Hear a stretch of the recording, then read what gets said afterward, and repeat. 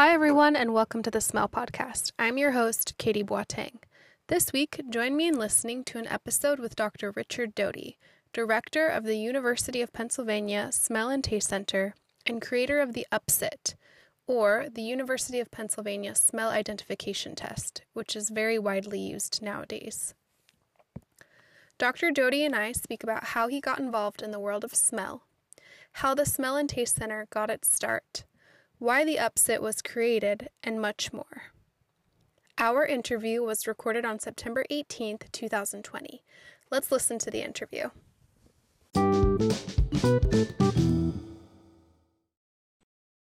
Hi, Dr. Doty. Welcome to the Smell Podcast. How are you doing today? Fine, thank you. I'm looking forward to this interview.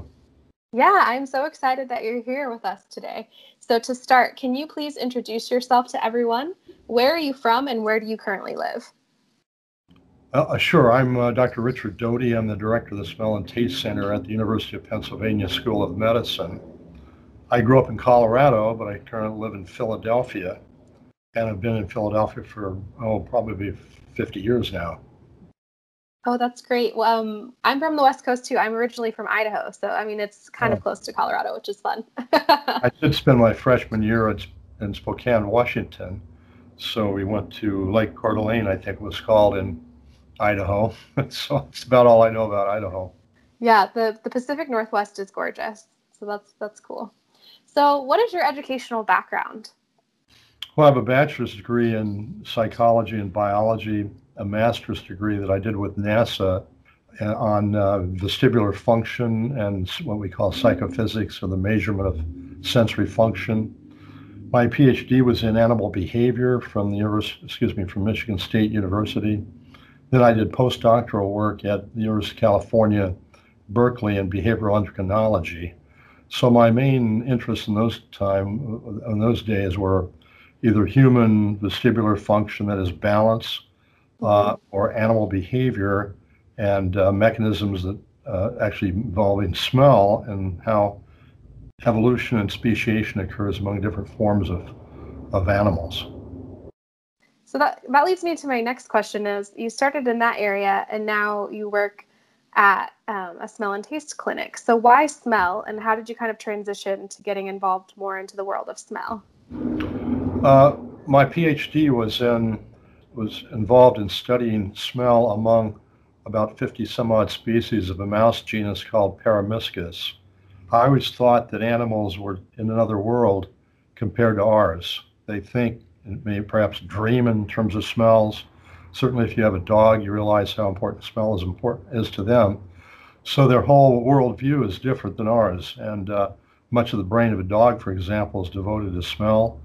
They have many more smell receptors than humans. So I get sort of intrigued by the idea that many creatures are living in a different world than we do. We're visual creatures or auditory creatures, whereas many of those animals, in fact, the majority of mammals perhaps, live in a more of a smell-oriented world. So that's how I got interested. And then back in the early 1980s, the NIH had a call for centers specializing in smell and taste. So we applied and obtained one of these centers, a multi-million-dollar center.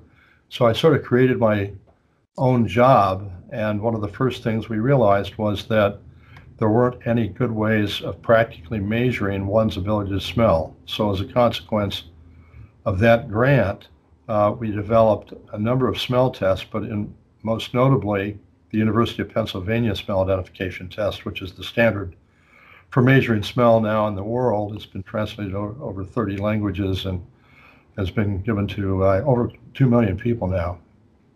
Yeah, so that kind of leads me into a question about that. So this University of Pennsylvania Smell Identification Test, or UPSIT, as it's usually called. So you're saying that part of the inspiration to create that was because there was no other way to measure smell at the time. Is that right?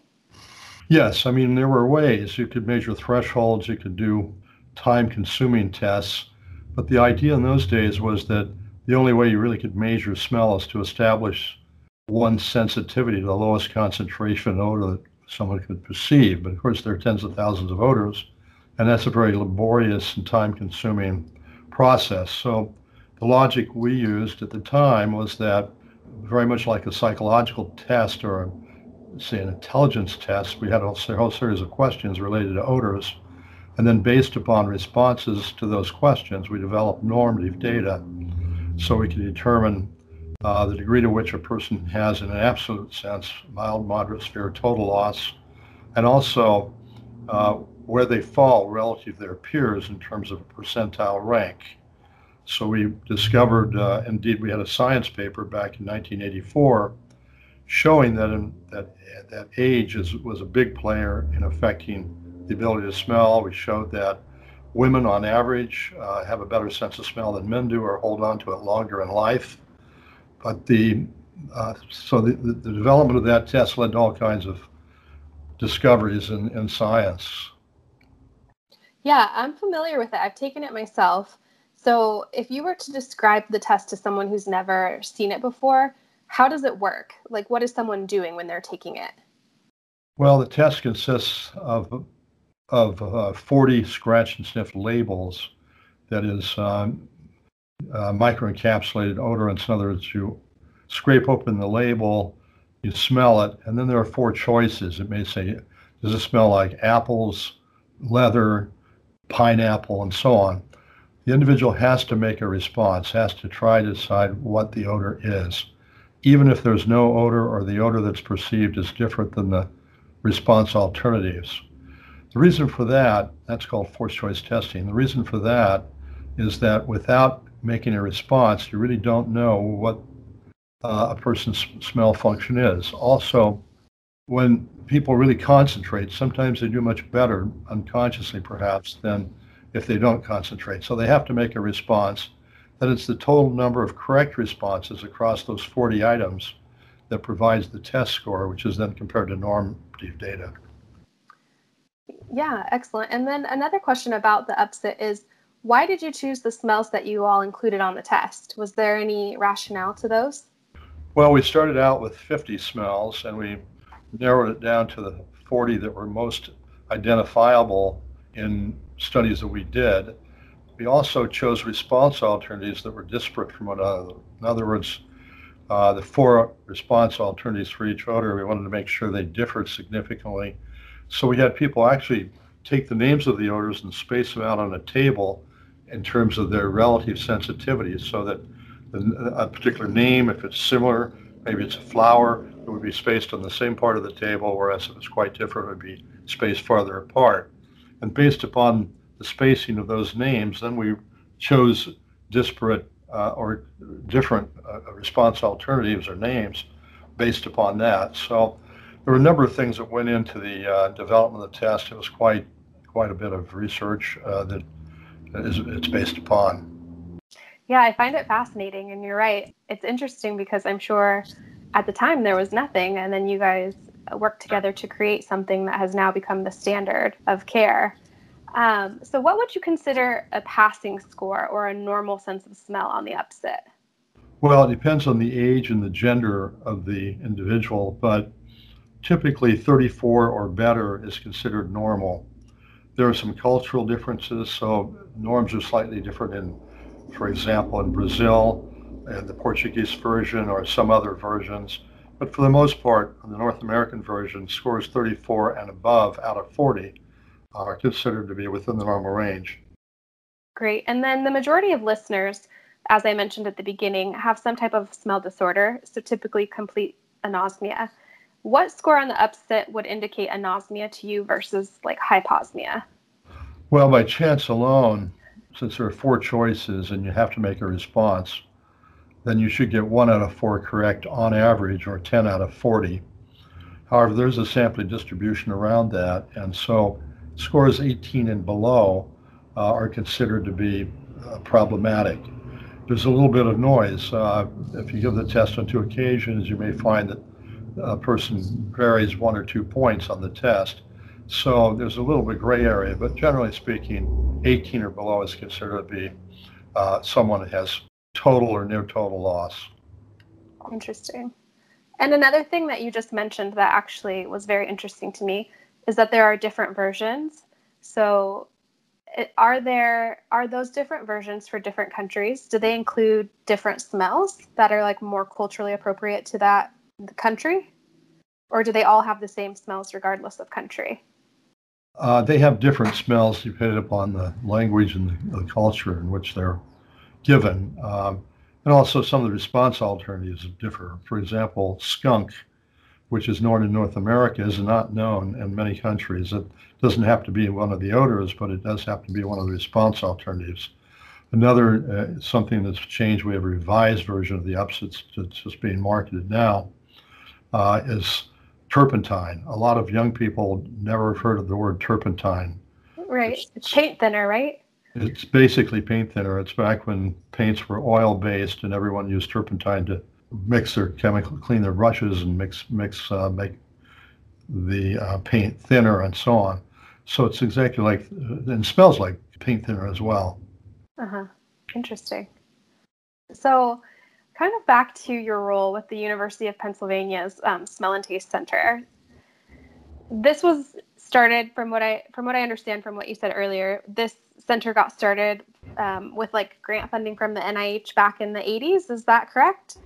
That's right. It was funded in 1980, really with three goals or purposes in mind. One was to do research and the chemical senses. Another was to give teaching, educational mission. So those are the two of the major missions. But the third, though, is clinical service. We have run a clinic and evaluate carefully the ability to smell and taste in people for all sorts of purposes. Some are for litigation, but in general, patients are referred to us by physicians, neurologists, or otolaryngologists primarily to have do an accurate assessment of the degree to which they do have a smell problem or a taste problem and the nature of that problem. Interesting. So what does a typical day look like for you working at the Smell and Taste Center? Of course, COVID has changed that dramatically, but I come in, I have a staff. Often we have meetings to describe or go over what's happened during the week. But on our clinic days, a patient will come in early, around 7:30 in the morning. They'll meet with me for 20 minutes or so, go over all the issues. They've filled in a questionnaire before they come in. And then they're tested in various stations. We measure airflow through the nose. We measure some psychological indices like depression. We look at how well they can smell out of each side of the nose using threshold tests as well as bilaterally using the UPSIT.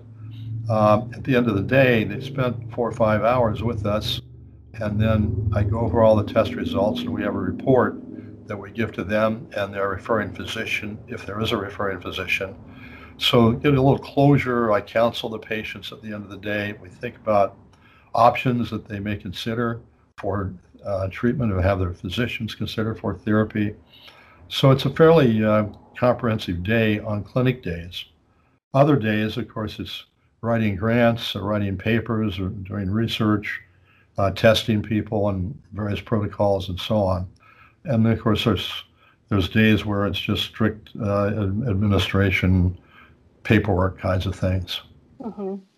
So how would someone who has a smell disorder get connected with the Smell and Taste Center?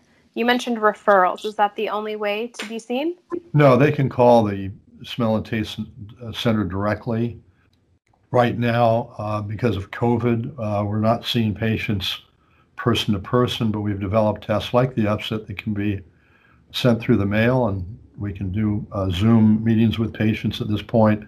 That has not yet been set up as of this date, but within a few weeks from now, sometime in October, we'll be up and running, but it will be done mostly remotely done. There will be a few patients that we bring in directly, but with all the social distancing and all the sanitation involved. But we're going to be primarily doing remote evaluations from this moment in time. That's interesting. I'll make sure that I include the link to your website in the episode description, so listeners who are interested can find the link to your website there and go and check you all out. Thank you. Yeah, of course.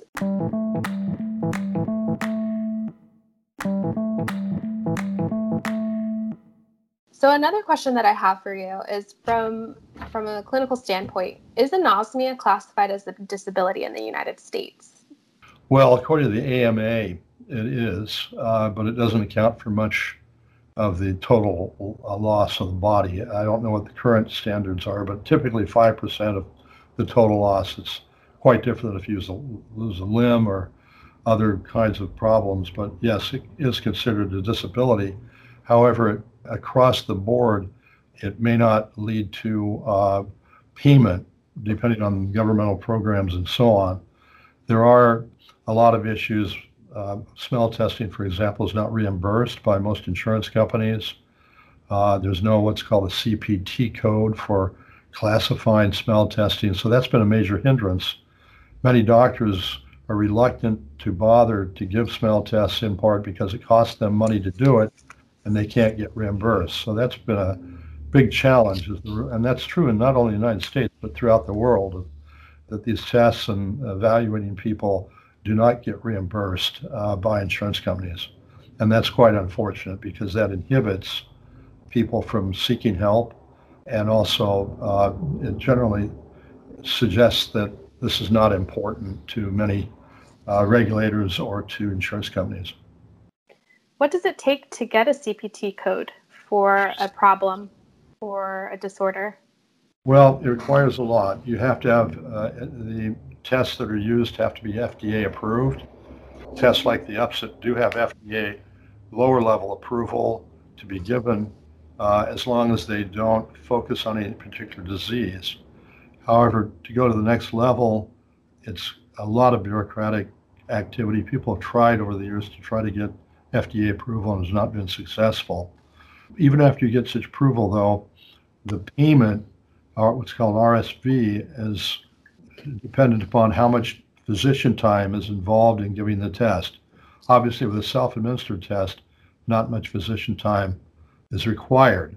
Of course, the payment amount would depend on how long it takes to interpret the test, the time with the patient, and so on. So all those things are doable. It's just the cost and time is quite excessive. We've met with FDA attorneys, and we're talking well over $1 million or more just to get through the processes. And for that reason, this has not been done. And there's also a tendency on insurance companies not to want to pay for any things they aren't paying for now. And it's very hard to get FDA approval for new technologies if existent technologies don't have some counterpart. That's interesting to me. So as a person, obviously, who has anosmia, it would be nice if things like that were covered or provided for especially for people who are first going through having anosmia or another smell disorder. It would be nice if clinicians were able to refer them to smell testing and have it be covered by insurance. Sure. So there are exceptions. The exceptions, often Medicare pays a little bit, as well as the VA or VA hospitals. So some of the government programs do pay small amounts, but often it really doesn't cover the cost of the true costs of giving these tests. That kind of leads me to a thought of, why do you think that is? Why do you think that, for example, like vision and hearing are tested for in children before they leave the hospital? Why do you think smell has not been on our radar? I think there are many reasons for that. One is there weren't reliable, valid tests for determining that. Of course, that's not the case today. We now have these tests. I think, generally speaking, people don't realize that smell is important until it affects them. Mm-hmm. Most people would say it's not very important, but when they discover that after they lose their sense of smell that they can't taste food or food tastes like cardboard, then all of a sudden it becomes a major issue. The same with safety. I think people really take for granted the sense of smell, but if you think of the times there's been something burning on the stove or perhaps a shorted electric wire or something in the car, all of these safety issues come to the fore only after you experience them, but you don't really think about that much, how important smell is for that, or spoiled food, things of this sort. So I think until it really hits you in the face, no pun intended, you really don't know. It's not appreciated. And I think it's just been traditionally, it hasn't been, many medical textbooks don't even have a chapter or a section on the sense of smell, which is, I think, changed dramatically. I've written dozens and dozens of chapters for medical textbooks now. So fortunately, at least it's out there. But again, most ear, nose, and throat doctors or most medical schools don't teach anything about it in school. That's interesting. It's also heartening to hear that you've written chapters for textbooks. That's good news. Yeah, it's just you got to get people to read them. Yeah, slowly but surely, right? Right. So the next question for you, what would you like people who have anosmia or another type of smell disorder to know about the current state of affairs in the world of scientific research in regards to smell? Well, I think first of all, to realize the sense of smell is very complicated. The number of receptors are involved, the number of cells that are involved. We start out with about 10 million receptor cells at the top of the nose. There are hundreds of different classes of cells that have to work in combination with one another to give the proper odors out and so on, and for people to perceive the proper smells. I think patience is important. Right now, there aren't really any good therapies for most cases of smell loss. If there's nasal inflammation, then we do know that steroids, prednisone, things of this sort, can clear up that inflammation and can bring back smell to some degree in many people. So for people with nasal sinus disease or other kinds of disorders, there are treatments that can be effective if given appropriately. A lot of the things that are claimed out there right now are still controversial. One thing that we do know is that the vast majority of people will get some return of smell function over time, particularly if it's due to a virus and things of this sort. We've published studies about half the people that come to our clinic when tested on 2 occasions will show some small degree of improvement, but statistically significant improvement over time. If someone comes in with some smell loss, but not total loss, then there's about 1 chance in 4 that they will get back into the age-adjusted normal range on quantitative smell tests. If they come in with total loss, then it's about a 12% probability that they're going to get back into the normal range. Having said that, there are things to try. Unfortunately, the evidence is pretty weak for the things that can be tried. Among those things, there's vitamins. Certainly, if someone has a vitamin deficiency, that needs to be addressed. Health generally is important. I think the more that one is healthy, they'll have less problems. I think the big thing is prevention. The fewer colds you get, the less you're exposed to pollution, the more time you realize that if things smell bad, to stay away from them. All of those kinds of things can lead to not getting a smell problem. There's a phenomenon called olfactory training or smell training. The evidence for that's pretty weak, unfortunately, because the amount of improvement that occurs is about what you see without any intervention. There's a whole industry selling all kinds of things. Doesn't hurt to try them, but the scientific evidence, if you use double-blind studies with controls, suggests that these things are not very effective. Nonetheless, that's sort of sold a lot. People are talking about it a lot.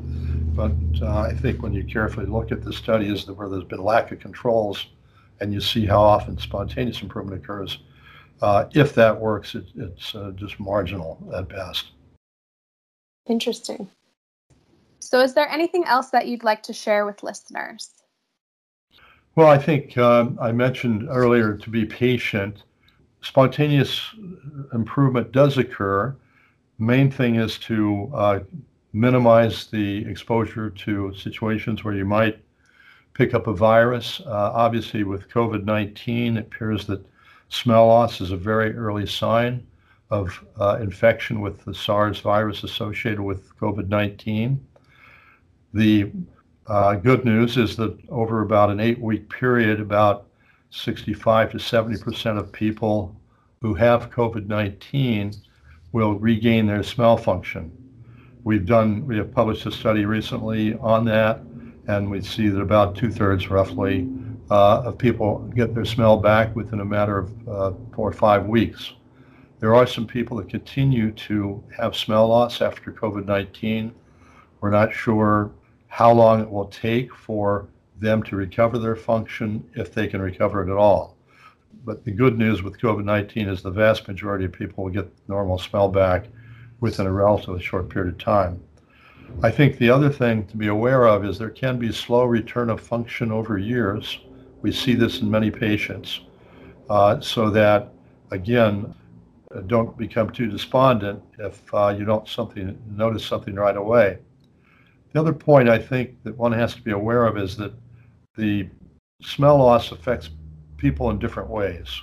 Some people doesn't affect them at all. They say, well, it's not a big deal, I can go through my life and everything will be fine. Other people, it's a major catastrophe. Maybe if their life was focused on the culinary arts, things of this sort.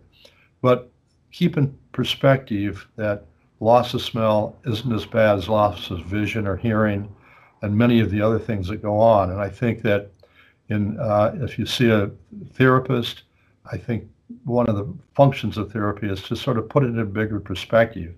There are a lot of things that occur in life, and this is one that can occur. It's a terrible situation, but people live, go beyond that, and move on. So I think I always encourage patients to keep in perspective the situation and sort of realize that there are many other things that could have happened to them, and that as bad as this is, there are many people who are born without a sense of smell. There are many people who are experiencing what they're experiencing. They're not alone. That's another point I think is important. Many patients come to us and they think they're the only person in the world that have this problem. And when they come to our clinic and they see all these other people in the waiting room, then they discover, wait a minute, I'm not alone.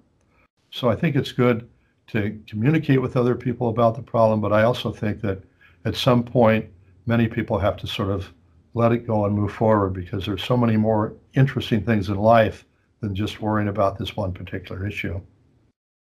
Yeah, I think that's a good piece of advice for sure. Thank you for sharing that.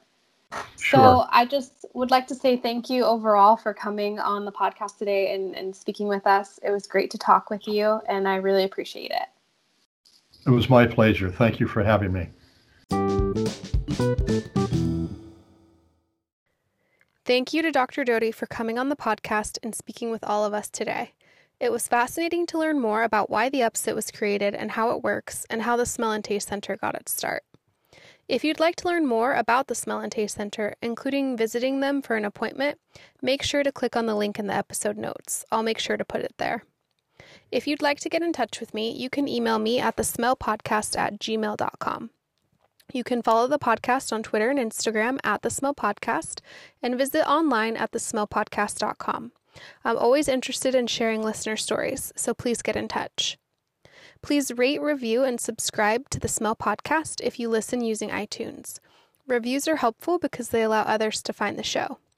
Finally, if you would like to financially support the podcast, you can do so by clicking on the link in the episode description. I appreciate your support. And a huge shout out to everyone who currently contributes to the show, because your generosity is what makes the podcast possible. Until next time, have a great day.